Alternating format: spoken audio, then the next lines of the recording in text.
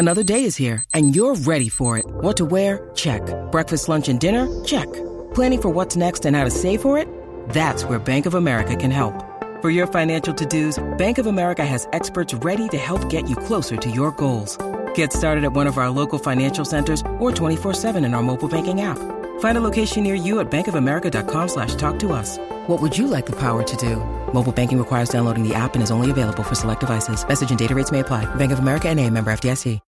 When you need mealtime inspiration, it's worth shopping Kroger, where you'll find over 30,000 mouth-watering choices that excite your inner foodie. And no matter what tasty choice you make, you'll enjoy our everyday low prices, plus extra ways to save, like digital coupons worth over $600 each week. You can also save up to $1 off per gallon at the pump with fuel points. More savings and more inspiring flavors make shopping Kroger worth it every time. Kroger, fresh for everyone. Fuel restrictions apply.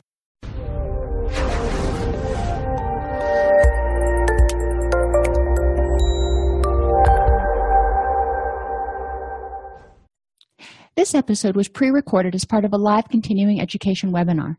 On-demand CEUs are still available for this presentation through All CEUs. Register at allceus.com/counselor toolbox. I'd like to welcome everybody to today's presentation on differential diagnosis, exploring the framing bias. We're going to start out by defining the framing bias and learn about medical diagnoses and symptoms of substance intoxication or withdrawal, which also mimic mood disorders. So the framing bias is the tendency to react to a particular set of symptoms in different ways depending on how or where it's presented. So, for example, medical practitioners, when you go into their office and you're describing that you've got lack of pleasure, no motivation, sleep changes, appetite changes, fatigue, and difficulty concentrating, they may lean towards depression, or they may start running some blood work to see if there's a physical thing going on. But a lot of medical practitioners don't automatically think substance use or addictive behaviors. And it may not be a substance. It may be something like gambling or internet porn that is not only flooding the brain with dopamine and causing some neurochemical imbalances, but it's also keeping people from getting sufficient sleep. But if those same symptoms are presented in a mental health clinic, a mental health clinician is going to obviously start saying, oh, that sounds like depression. So we're going to look for a mental health diagnosis and or normal reactions to psychosocial stressors. So if somebody just lost a job or lost a significant other and they're depressed, we might look at it and go, yeah, I can totally get that. So we're looking at what's going on. And why is this important? Well, let me not get ahead of myself. We may miss medical or substance use issues. I know when I went through training, we really weren't provided a lot of education about substance use or medical disorders that could present similarly. And I know back in the DSM, it says, cannot be better explained by a medical disorder or substance use. But we kind of skimmed over that in our diagnosis class. And even my practicum supervisor kind of skimmed over that a little bit. And, thankfully my internship supervisor was co-occurring, and he was like, we need to look a little bit more biopsychosocially at what's going on, because if the issue is an organic mood disorder that may need some sort of psychotropic medication or something, that's one thing. But if it's caused, if the neurotransmitter imbalances are caused by something else, like, losing your house, getting a divorce, living in a very chaotic, stressful environment, then maybe psychotropic medications aren't going to address everything. And we can talk about depression, but we also need to address those psychosocial stressors for the person to really get a complete recovery. And substance abuse clinicians, when people come in, we're looking for substance use issues and addiction issues, and also normal reactions to those psychosocial stressors.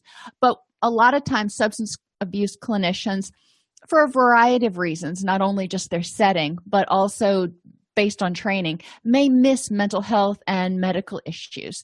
So again, we really want to look at, based on the setting, we anticipate somebody presenting with a certain type of diagnosis. If you go to your medical doctor they're not as likely to screen for substance use, et cetera. And if you go to a mental health clinician, a lot of mental health clinicians, again, aren't as likely to screen for substance use or addictive behaviors as a contributing factor to whatever the mood issue is that they're presenting with.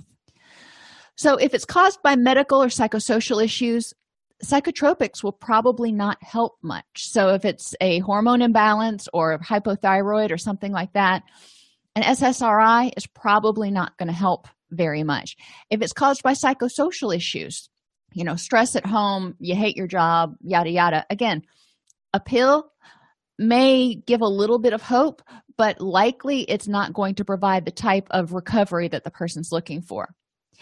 If the symptoms are caused by substances, psychotropics can help kind of bridge the gap.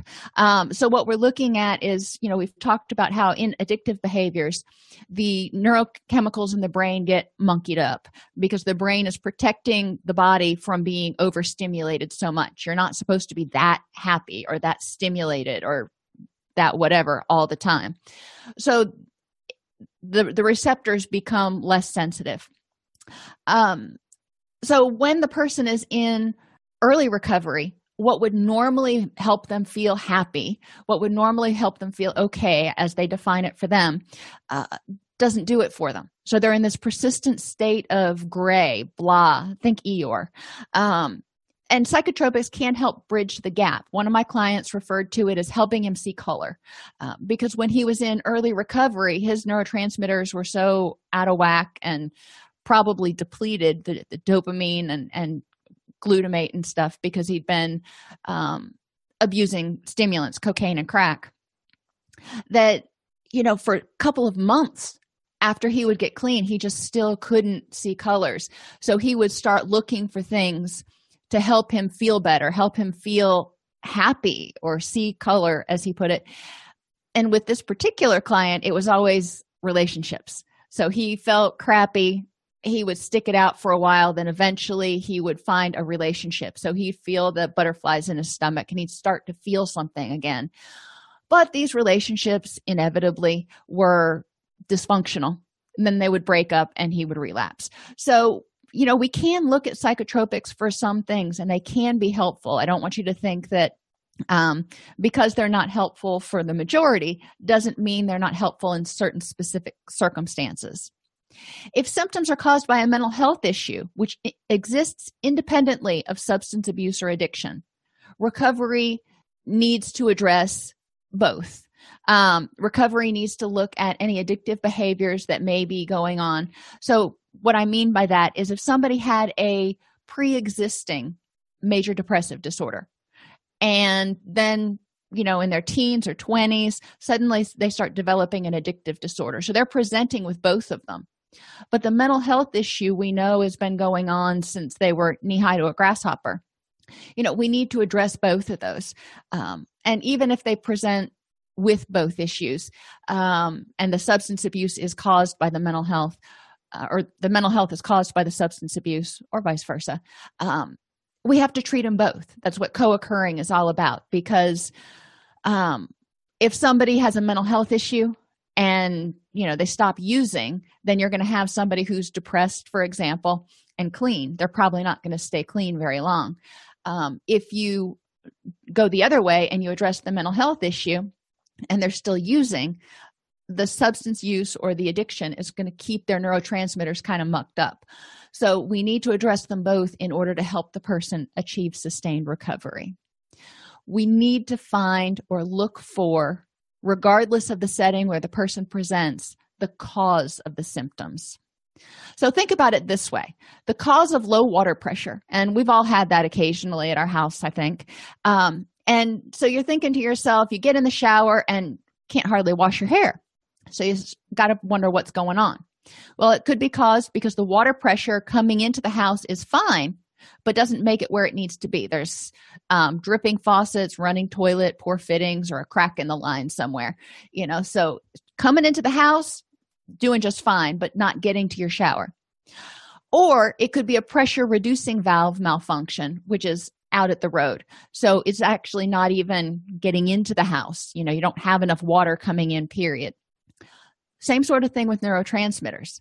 The amount of neurotransmitters may be fine. You might have enough in your brain, but they don't make it to where they need to be because you're bleeding them off through lack of coping skills. So you're having these extreme dysphoric moods and you're just using a ton of energy, getting upset, getting stressed, resentments, those things that take a lot of energy to kind of hold and contain, especially if people are stuffing them. Psychosocial stressors that may be going on. A person is going to, if they have X amount of neurotransmitters, they're going to feel okay normally, but if they've got a lot of stressors going on in their life, that's going to deplete the amount of neurotransmitters available. And substances, if somebody's using substances, that's going to alter how quickly certain neurotransmitters are used and mess up the function. So the amount, if left to their own devices, the brain is producing enough, but something's happening that's keeping the person from being able to feel happy. Or the pressure reducing valve could be malfunctioning. That is, the brain can't, even under the best circumstances, produce enough of a neurotransmitter. And this is generally either from birth, it's a genetic predisposition, or from brain damage of some sort that can cause the brain to not be able to actually produce the neurotransmitters, or something genetic that keeps the body from being able to make certain neurotransmitters. But the last one is something that the person's going to have a history of depression, anxiety, etc., dating back quite a ways if it's an organic issue. Otherwise, we want to look at what's causing the leaks. What is making it so what would normally be an adequate amount of neurotransmitters, what is making it so this person is not feeling happy? And start ruling out from there. So going over generalized anxiety, at least 6 months of excessive anxiety and worry about a variety of things. The presence for most days of feeling wound up, tense, or restless, becoming fatigued or worn out, concentration problems, irritability, significant muscle tension, and difficulty with sleep. So when you start thinking about this is generalized anxiety, but it also overlaps with substance use, intoxication. If we're talking about feeling wound up, and concentration problems, difficulty with sleep, if somebody's abusing stimulants, and this can even be, over-the-counter stimulants, caffeine, pre-workout supplements, etc., but they can start experiencing symptoms of generalized anxiety. So we want to ask, not just about illicit drugs that people are taking, but over-the-counter meds that they're taking. And we want to look at what else is going on. The other thing to remember is it's kind of a teeter-totter. What goes up must come down. So if somebody's abusing stimulants, then when they're withdrawing, when the stimulants are leaving their system, they're going to start having depressive type symptoms. So they may become fatigued or worn out really easily.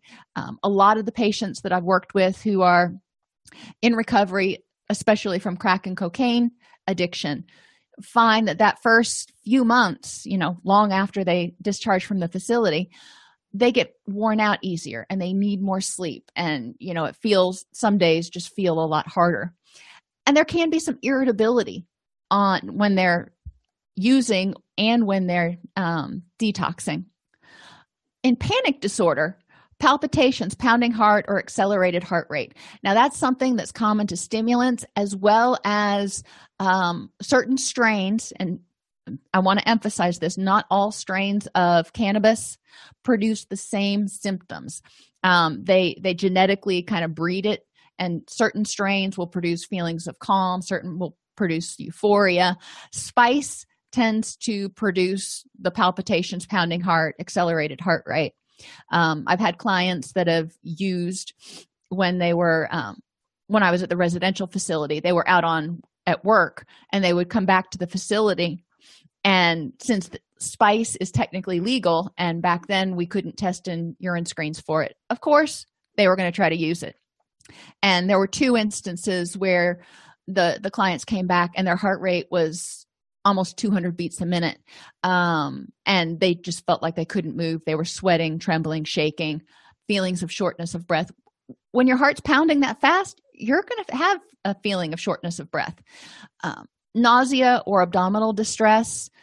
This is common with substance use, substance misuse, as well as detoxing. Think about opiates. When people have been taking opiates and then they start to detox, they have a lot of flu-like symptoms.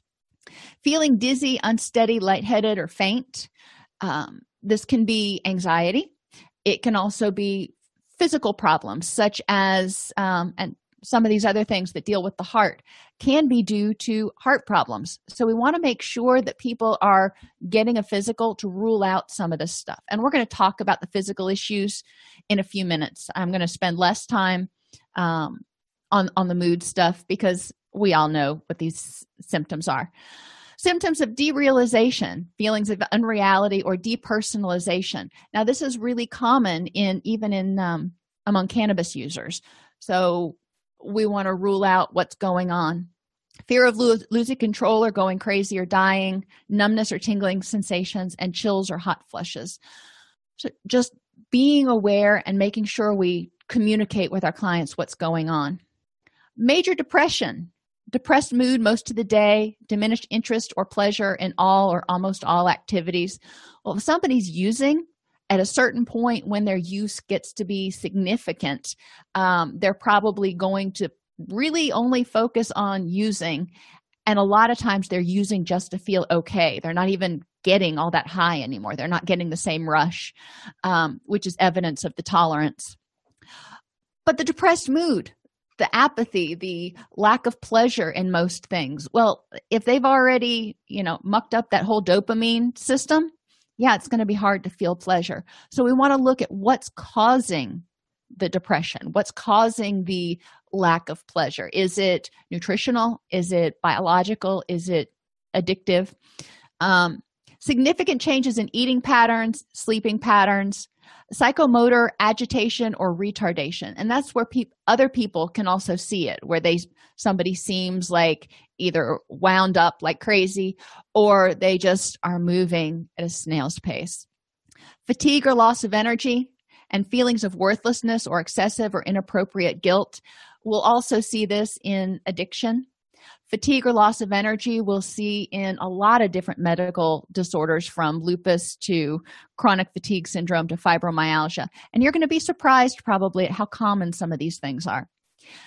Diminished ability to think or concentrate, and recurrent thoughts of death, not just fear of dying.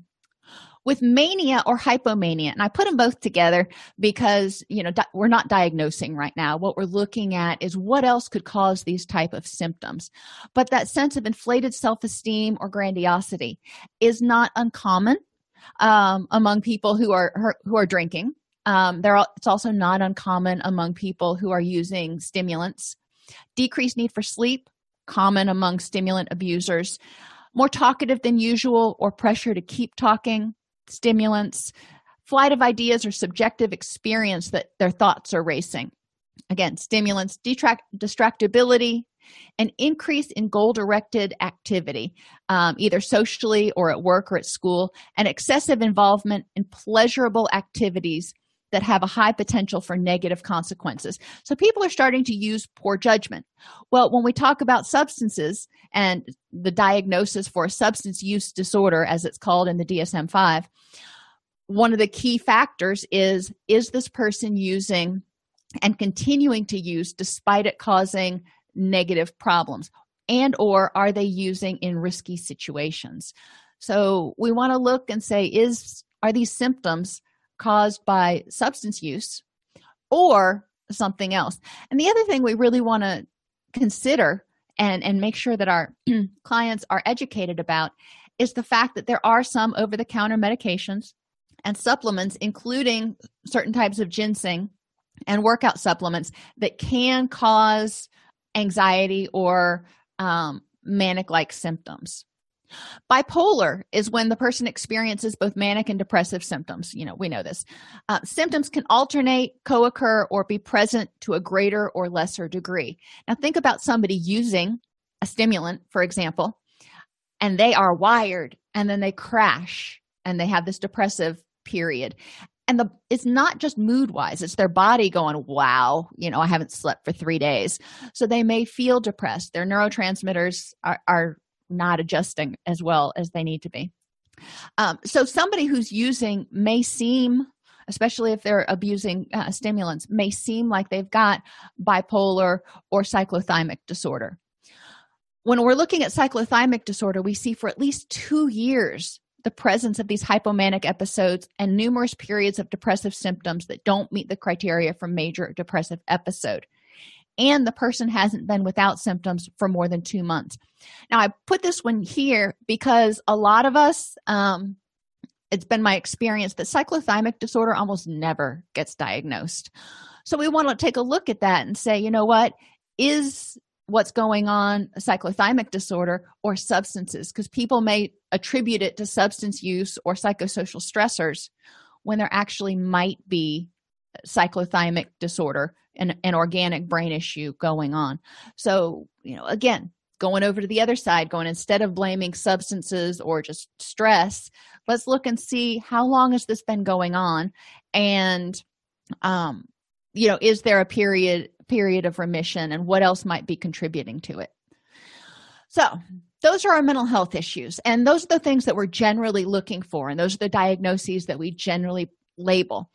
But it's important to remember that physical conditions can mimic intoxication or withdrawal and can worsen during use or withdrawal.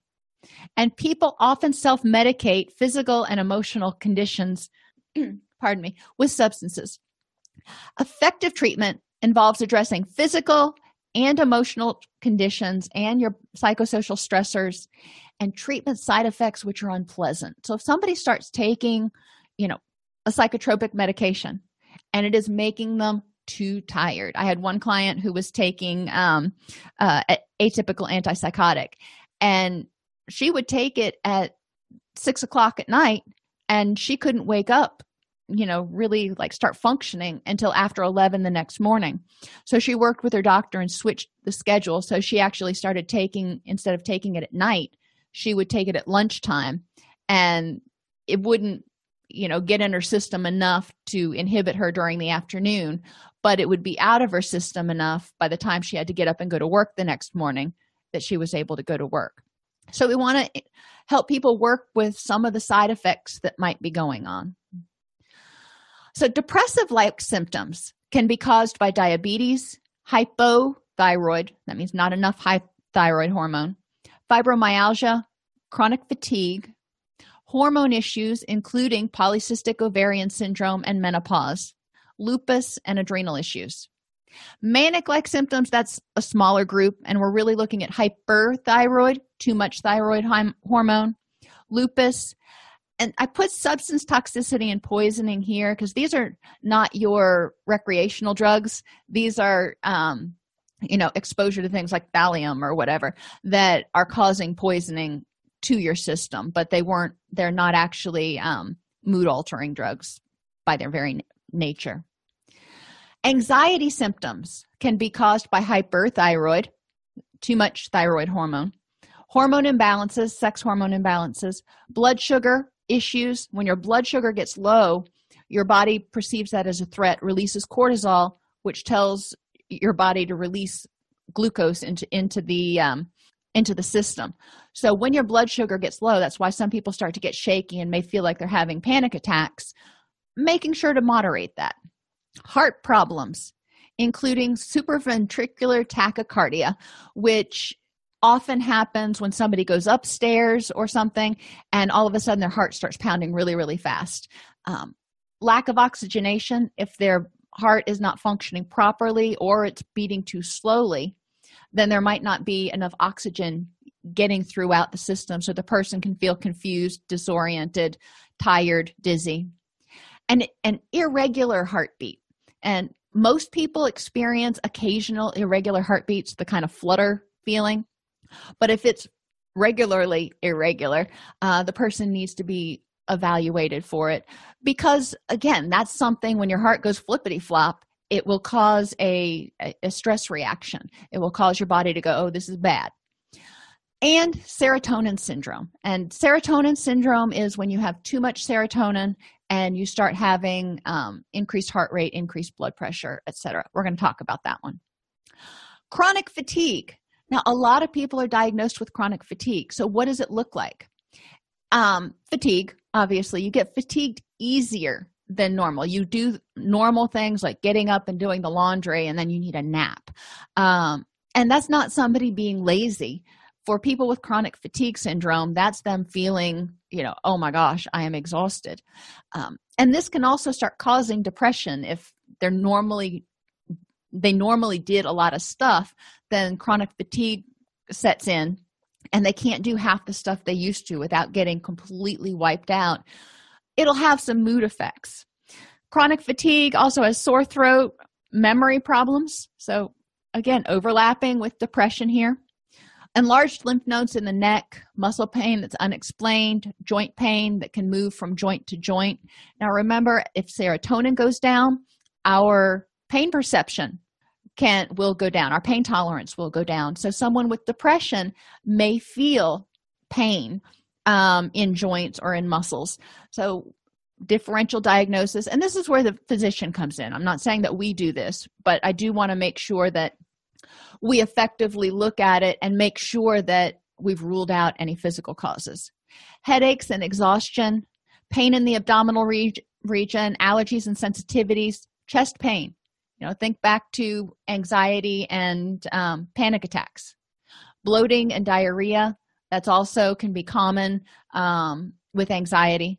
Dry mouth, dizziness when standing up or having problems with balance, not totally uncommon with anxiety, also not totally uncommon in the middle of a panic attack. Irregular heartbeats, morning stiffness, jaw pain. Now, with morning stiffness, thinking about it, a lot of us do things occasionally and we wake up in the morning and we're like, oh, I did that wrong. If we've got somebody who has a lot of anxiety and they are tense and they're grinding their teeth all night long and they just carry tension in their muscles, they may still wake up and have morning stiffness. They may not have chronic fatigue. It may be generalized anxiety or something. So we want to kind of look at how many of these symptoms are present and again refer for a medical eval. Nausea, night sweats and chills, depression, anxiety, and panic are common co-occurring with chronic fatigue. Being short of breath, just like with a panic attack. Tingling sensations in your extremities, like with a panic attack. And vision blurring, eye pain, sensitivity to light or dry eyes, and changes in weight. So when clients come in and if they start presenting with new symptoms, we want to take those into consideration and go, oh, does this change the clinical picture? If somebody has diabetes, and they'll start talking about urinating a lot more frequently, being unusually thirsty, having extreme hunger, unusual weight loss, extreme fatigue and irritability, and some anxiety. And the weight loss, the fatigue and irritability can be common to anxiety or depression. They're also common in substance use or withdrawal from substances. If somebody's using a lot of stimulants, they're going to lose weight faster. And some substances are also appetite suppressants. So when people are using them, they're not going to be as hungry. So they may not really notice or think about where the weight loss is coming from. Hypoglycemia, which is low blood sugar. About 200,000 people per year are diagnosed with hypoglycemia. When their blood sugar gets low, like I said earlier, people may experience nervousness. A lot of times it feels kind of like a panic attack, maybe a mild panic attack. But they start feeling nervous, sweating, having intense hunger, not always, trembling, weakness, heart palpitations, trouble speaking or word slurring, and difficulty concentrating. And I ask you to think back to a time when your blood sugar has gotten really low. Maybe you got to work in the morning and you worked through lunch and you're driving home in the evening and you haven't had anything to eat all day except for maybe a diet soda and a couple of cups of black coffee or something. So your blood sugar is low. How much more difficult is it to concentrate? And do you ever find that you have trouble speaking or slurring your words because your blood sugar is low? Not because you've been drinking alcohol or whatever, but these are symptoms that can be really frightening to clients. And a lot of times, if they don't understand where they're coming from, if they have undiagnosed hypoglycemia, they may feel these and actually trigger a panic attack.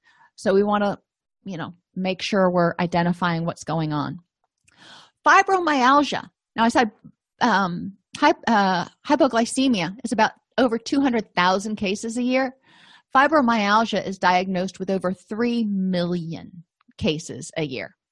So fibromyalgia is probably a diagnosis that some of your patients have, because there's also a higher rate of people with depression and anxiety among people with fibromyalgia. Fibromyalgia, chronic muscle pain, muscle spasms, tightness or weakness. Moderate or severe fatigue and decreased energy. So it kind of overlaps some with chronic fatigue, but it also overlaps with depression. Insomnia, or waking up feeling just as tired as when you went to sleep. Again, this is overlapping with both depression and anxiety symptoms. Difficulty remembering and concentrating, overlapping with chronic fatigue and mood disorders. Irritable bowel syndrome, upset belly. Since we know that, again, a bunch of the serotonin is in our gut, if serotonin levels are wonky because of depression or anxiety, or because of food allergies or something else, there's a bunch of other things, people may experience irritable bowel. Tension or migraine headaches, not uncommon in people with anxiety who hold a lot of their stress in their neck and maybe squint a lot. Jaw and facial tenderness, could be fibromyalgia, could be somebody who grinds their teeth every night, so their face is actually sore in the morning. I'm one of those people that grinds my teeth at night, and I've actually cracked the enamel on several of my teeth, and that's with the splint that I get to wear at night. And it's one of those things, I just wake up in the morning and I'm like, okay, do I have an earache? Or no, I was probably grinding my teeth last night. So I can recognize that, and I can sort of differentially diagnose for myself. But it's important to, understand that these things can be common for mood disorders, but there also may be an underlying medical. Sensitivity to odors, noise, lights, medications, food, and cold. Some people may naturally be sensitive to medications. I know I am. I can take one Benadryl and I'm just like passed out. And I'm also really sensitive to odors, especially when my estrogen is high. When I was pregnant, I couldn't be around anything. So this may be a normal condition for somebody, or it may be an indication that there's something physical going on. Feeling anxious or depressed, just like with chronic fatigue syndrome, you're going to see you can see these symptoms concurrently with fibromyalgia, and it may be part of the fibromyalgia, it may be a result of having fibromyalgia, or it may have triggered the fibromyalgia. So either way, we need to address it, but understanding, if we hear a client reporting anxiety and or depression symptoms, we do want to poke around a little bit to see if there's something else going on that requires a medical referral. Numbness or tingling in the face, arms, hands, legs, and feet. Now, remember, and I can never remember which arm it is, but if people have shooting pains down their arm or they have numbness in their arm, probably want to refer them to a medical evaluation, because that can be a sign of an impending heart attack or stroke. But it could also be fibromyalgia, sleeping wrong, especially, if you sleep wrong on your shoulder, your hand may go to sleep. So encouraging clients not to get freaked out, but that might be something that warrants taking a look at. Reduced tolerance for exercise, just like chronic fatigue syndrome with fibromyalgia. People, they go out and they exercise, and you can use that term pretty loosely. They may go out and walk the dog and come home and they're just like completely wiped out. A feeling of swelling in hands and feet without actually having swelling, and dizziness. So dizziness keeps coming up too. You see, again, just like yesterday when we were talking about the neurotransmitters, a lot of these disorders and conditions overlap not only the medical conditions, but the mental health stuff. Hypertension, severe headache, fatigue or confusion, vision problems, chest pain, difficulty breathing, irregular heartbeat, blood in the urine, Now, that doesn't overlap with mental health, thank goodness. And pounding in your chest, neck, or ears. So we're also looking, you do have people who have generalized anxiety and concurrent hypertension. Those two don't surprise you to see them together. So if you've got somebody with anxiety, we want to also ask them about any of these symptoms to see, or if they've been to the doctor recently, to see where their blood pressure is. If they're experiencing acute chest pain, again, refer out, because we don't want people to have a heart attack or stroke. Heart issues in general, and like I said, there's a whole bunch of different heart issues. Shortness of breath, palpitations, a faster heartbeat, weakness or dizziness, nausea, and sweating. These are all similar to a panic attack, but these are all also sort of anxiety symptoms.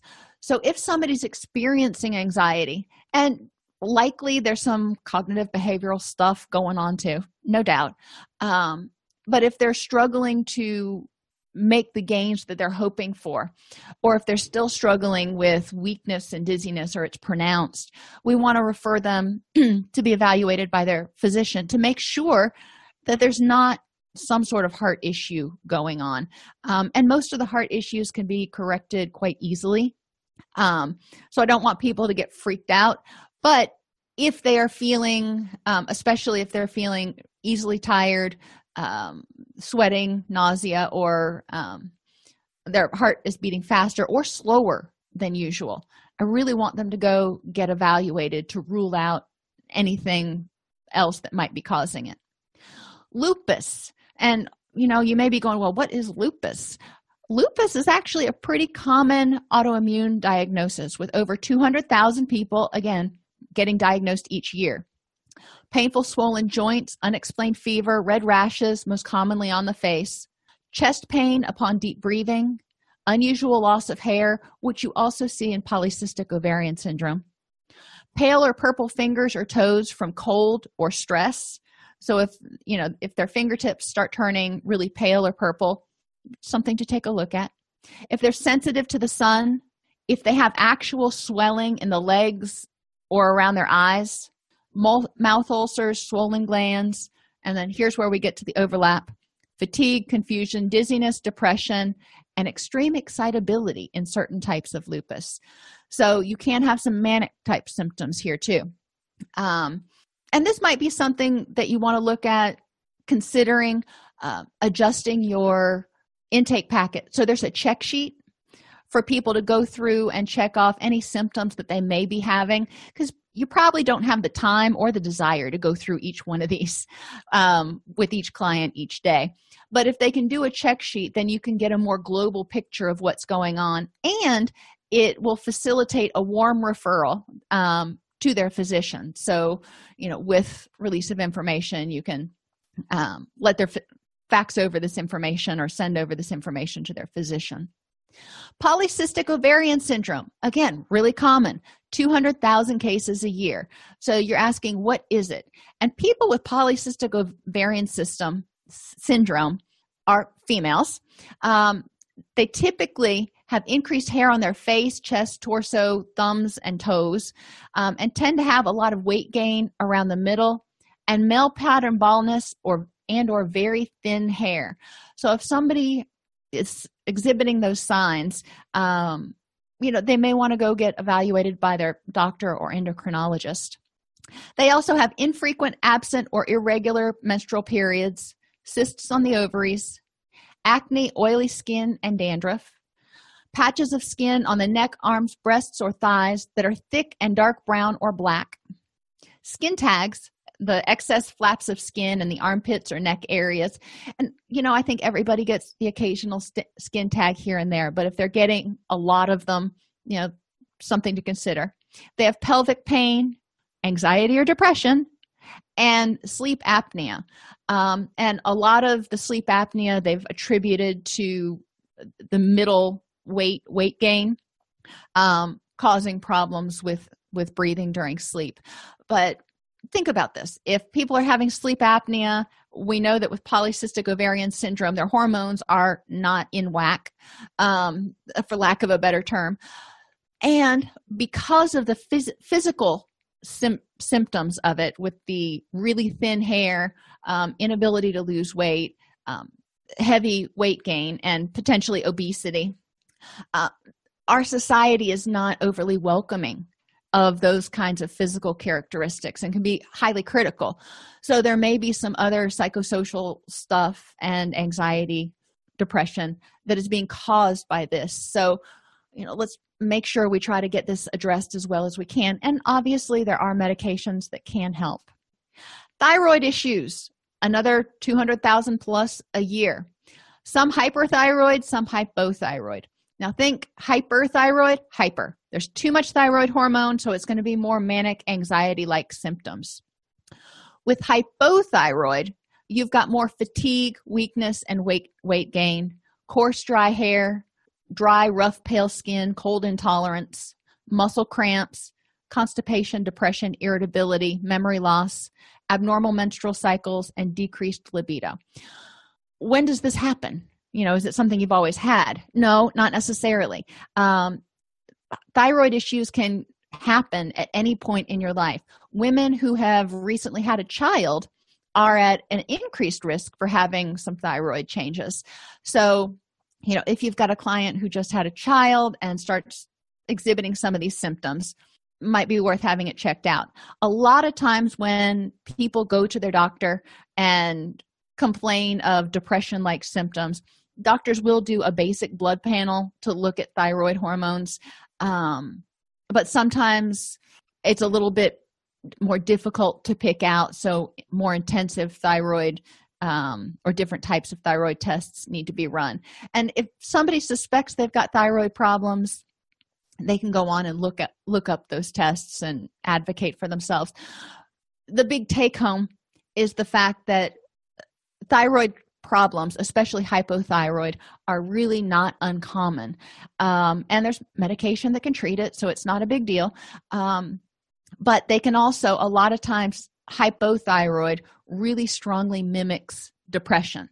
And, you may feel, you're going to feel depressed, but once the thyroid levels are leveled out and at the right place, people often start feeling a lot better. Now, they may still have some frustration or grief or whatever that they need to deal with, resulting from whatever happened during the period before they were diagnosed. But with hypothyroid, a lot of times if we get the thyroid levels correct, people start feeling significantly better. And the nice thing is, it's quickly. So serotonin syndrome, I promised you we'd go over this again. Agitation or restlessness, confusion, rapid heart rate and high blood pressure, dilated pupils, loss of muscle coordination or twitching muscles, or muscle rigidity. So, heavy sweating, diarrhea, headache, shivering or goosebumps, high fever, or seizures. Serotonin syndrome happens when the level of serotonin in the person's system goes up above what is okay for them. And since we can't measure neurotransmitter levels accurately, we can't say if it goes above so much per nanoliter of blood. What we're looking at is, when it goes above what's normal for them. And it's important to recognize that you don't have to have somebody who is in a medical crisis with serotonin syndrome for them to have serotonin syndrome. There's like pre-diagnostic or what's the word I'm looking for? Before it meets the criteria for diagnoses. We want to treat it then. We don't want to let it get to the point where it's a life-threatening crisis. So patients need to be aware of what's going on. Over-the-counter medications, including cough syrups and diphenhydramine, supplements, including 5-HTP and SAMe, certain types of ginseng, in addition to SSRIs. But clients do not need to be on an SSRI, to be on a prescription serotonin drug in order to experience serotonin syndrome. It can happen with over-the-counter medications that are used, sometimes they're used in combination, but they're used like as they're supposed to be on according to the bottle. But when you put the two of them together or three of them together, it ends up causing too much serotonin in the system. So like if you combine SAMe with 5-HTP, don't do it. Even if you're taking both of them as prescribed, the two of them together can overload your system. So let's talk briefly about substances. Substances that can cause depression symptoms include opiates. Opiates are a system depressant. Some opiates make people feel like they're uber selves, especially Vicodin. I found a lot of people experience almost more energy and sort of a giddy attitude on that as opposed to some of your other opiate drugs. But opiates can produce depression symptoms. When used above normal amounts, it can suppress respiration and heart rate. Anti-anxiety medications, your benzodiazepines, are also possibly going to produce symptoms of depression. Depressants, your barbiturates, your sleep aids, can produce depressive symptoms. Inhalants, and this includes paint. And I put that there because, if you've ever been in a situation like you're painting the inside of your house and it's not well ventilated, you can start feeling symptoms of depression. And some people are really sensitive to paint fumes. You don't have to be huffing paint to experience some of the neurological effects of it. So being aware that that's true. Interestingly, there are a couple of types of paint out right now that are mineral-based, and they don't have the formaldehyde and all the other stuff that people tend to react poorly to in the VOCs. So if you're having your facility painted, consider looking into one of the, quote, green paints that is supposed to be odor-free. GHB is a depressant, and it will produce depression effects. Alcohol initially is a system depressant. It monkeys with serotonin levels and can produce, not only when somebody's taking it, it will have that depressant disinhibitory effect, but when they are detoxing from it after the anxiety period, they can have sort of enduring depression from what happened kind of while it was in their system. When people drink alcohol, the first hour or two after they drink it, they're going to have those depressant effects. And then as it starts to leave their system, I did that yesterday too. The GABA system can't keep up with how fast it's leaving their system. So a lot of people start feeling excessive anxiety, and they'll medicate that by having another drink. People experience depression from withdrawal or recovery from stimulant, intoxication, or use. So if you've just used cocaine or crack or something else and you're coming down off of it, you're going to feel tired. You're going to kind of bottom out. But people who've been using for a while, it's kind of like sitting in the driveway with your foot on the gas and just revving that engine. It takes a while for the engine to cool down after you do that for a period of time. The body requires time after it's been revved for a couple of days or a week binge or something. The person is going to feel depressive type symptoms most likely for a week or two afterwards. And cannabis intoxication. And this is more true of heavy users, but cannabis can produce symptoms of lack of motivation, apathy, lack of pleasure in most things. And again, it's certain strains, especially that people use that are higher in certain chemicals. The key takeaway point is to recognize that cannabis can have some weird effects, and spice definitely can have some long-standing effects, including psychosis. Mania. Manic symptoms can be triggered by ecstasy, MDMA, methamphetamine. Neither one of those really probably surprises you. Cocaine, not a surprise. Steroids can trigger manic-like symptoms and hypomanic-like symptoms. So if you've got somebody who may not be using recreationally for mood issues, but is using steroids as a bodybuilder, they may experience some manic-type symptoms and potentially some aggressive symptoms. Caffeine. Even a pot of coffee is probably not going to produce mania. But if somebody is abusing supplements that have caffeine in them, and there's actually an upper tolerable limit of caffeine that's safe. You can actually overdose on caffeine enough to cause yourself to end up in the hospital. But caffeine can cause manic and anxiety type symptoms. Ginseng overuse, energy drinks, and pre-workout supplements. And one of the things that I see with this, especially with the energy drinks, is people look at the caffeine on the energy drink and they're like, there's not that much caffeine in that comparatively speaking, compared to Starbucks or something. So, I can drink 6 of these, no big deal. What they're not taking into account is all of the other stuff that's in those energy drinks, including ginseng, in many cases, that contribute to the energy that it's giving you. So making sure that people understand that energy drinks, while they may not have as much caffeine as some other things, have a lot of stimulant substances in them and can trigger manic or anxiety episodes. And when you're coming off of them, can trigger depression or lethargy. A rare-ish side effect, when somebody who has bipolar disorder is given an SSRI, it can trigger a manic episode. So if you've got a client, they start on an SSRI, they have a manic episode, you might think, oh, well, let's back up here. There's more to the clinical picture. Anxiety symptoms can be caused by caffeine, and this is even lower amounts of caffeine if somebody is particularly sensitive, or, and especially if it's taken in a short period of time. 300 milligrams of caffeine, for example, over the course of the day is not as likely to produce anxiety symptoms as getting a large coffee at Starbucks and, it has like 300 milligrams of caffeine in it, and drinking it in an hour. And then your body's just flooded and you're like, wired. Decongestants. People don't think about these.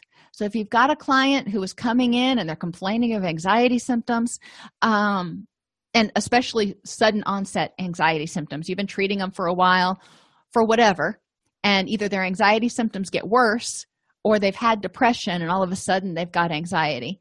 We want to look at it and go, what changed? And for some of these clients, maybe they started taking decongestants because they're fighting off a cold. Important for them to understand if they are more sensitive to it, because decongestants are stimulants. Pseudoephedrine is one of the ingredients they use to make methamphetamine. So again, pre-workout supplements and energy drinks can cause anxiety in a lot of people. Alcohol, especially in early withdrawal, and this is, like I said, whether it's one drink and it's getting out of your system and people start feeling an anxiety response and their blood pressure goes up a little bit, or if they're withdrawing from significant alcohol use, alcohol and benzodiazepines, but alcohol is one of the few drugs that the detox is life-threatening. So if somebody has been doing a 5th a day or something, has been a chronic drinker, and they want to detox, strongly encourage them to go under a medically managed detoxification. And they can do it. A lot of places will do outpatient, but it's important that they be medically monitored because they can their blood pressure can go too high and they can have a stroke, seizure, all kinds of nasty stuff. But before they get to that point, there's significant anxiety symptoms. Cannabis and spice intoxication can produce high levels of anxiety, and medication side effects, including SSRIs. If you've ever read the side of the bottle for medications or the insert that the pharmacist gives you, a lot of medications, and interestingly, including serotonin reuptake inhibitors, can cause anxiety in certain people. Sometimes it's a short thing while their body gets used to it. Sometimes it's perpetual and they may need to change medications or something. But antidepressants can cause anxiety symptoms in some people. Making sure clients understand this and that it is something that's treatable. It's not like, oh my gosh, I have another symptom coming on. We want to say, again, what changed that prompted these symptoms coming on? And if it's a medication, then having them work with their doctor to figure out what to do about it. Mood and physical symptoms can all be caused by physical conditions substances, including withdrawal or intoxication, and what I call rebalancing, that period of 1 day to a month where the brain is going, or even somewhat longer, where the brain is trying to get the neurotransmitters back in balance with not having the substance there. They can be caused by mood issues. Depression can cause physical symptoms as well as mood issues. And psychosocial stressors can cause both mood and physical symptoms. So maybe somebody doesn't have long-standing depressive disorder. They've just got an adjustment disorder going on, or however you want to diagnose it, because of an acute psychosocial stressor. Unless we address this psychosocial stressor, they're going to have difficulty achieving full recovery. Full and effective recovery requires identifying and addressing both the presenting symptoms to provide proximal relief. So if they come in complaining of anxiety, they're looking for help. They're looking for hope. So we want to give them tools to start addressing that and help them feel like they're getting traction. But we also need to look at the underlying cause of the presenting symptoms. Remember the leak? What is keeping you from feeling happy? Because we need to address that. If all you do is turn up the water pressure when you don't have enough water pressure in your house, well, what you could end up doing is making that crack worse if there's a leak in the system. So it's important to look at the underlying causes, the vulnerabilities that may be contributing to or causing the presenting symptoms, including physical issues as well as psychosocial stressors. So there are some brief texts that you can look at that talk about different drugs if you're not familiar with some of the different drugs of abuse. And you can find them in Spanish as well. Are there any questions? Alrighty, everybody. I know that was another one of those that was really academic, but I think it's good to periodically remind ourselves other things that we need to look for in our assessment process in order to make sure clients achieve the best possible and longest lasting recovery. Have an amazing weekend, and I'll see y'all on Tuesday. If you enjoy this podcast, please like and subscribe either in your podcast player or on YouTube.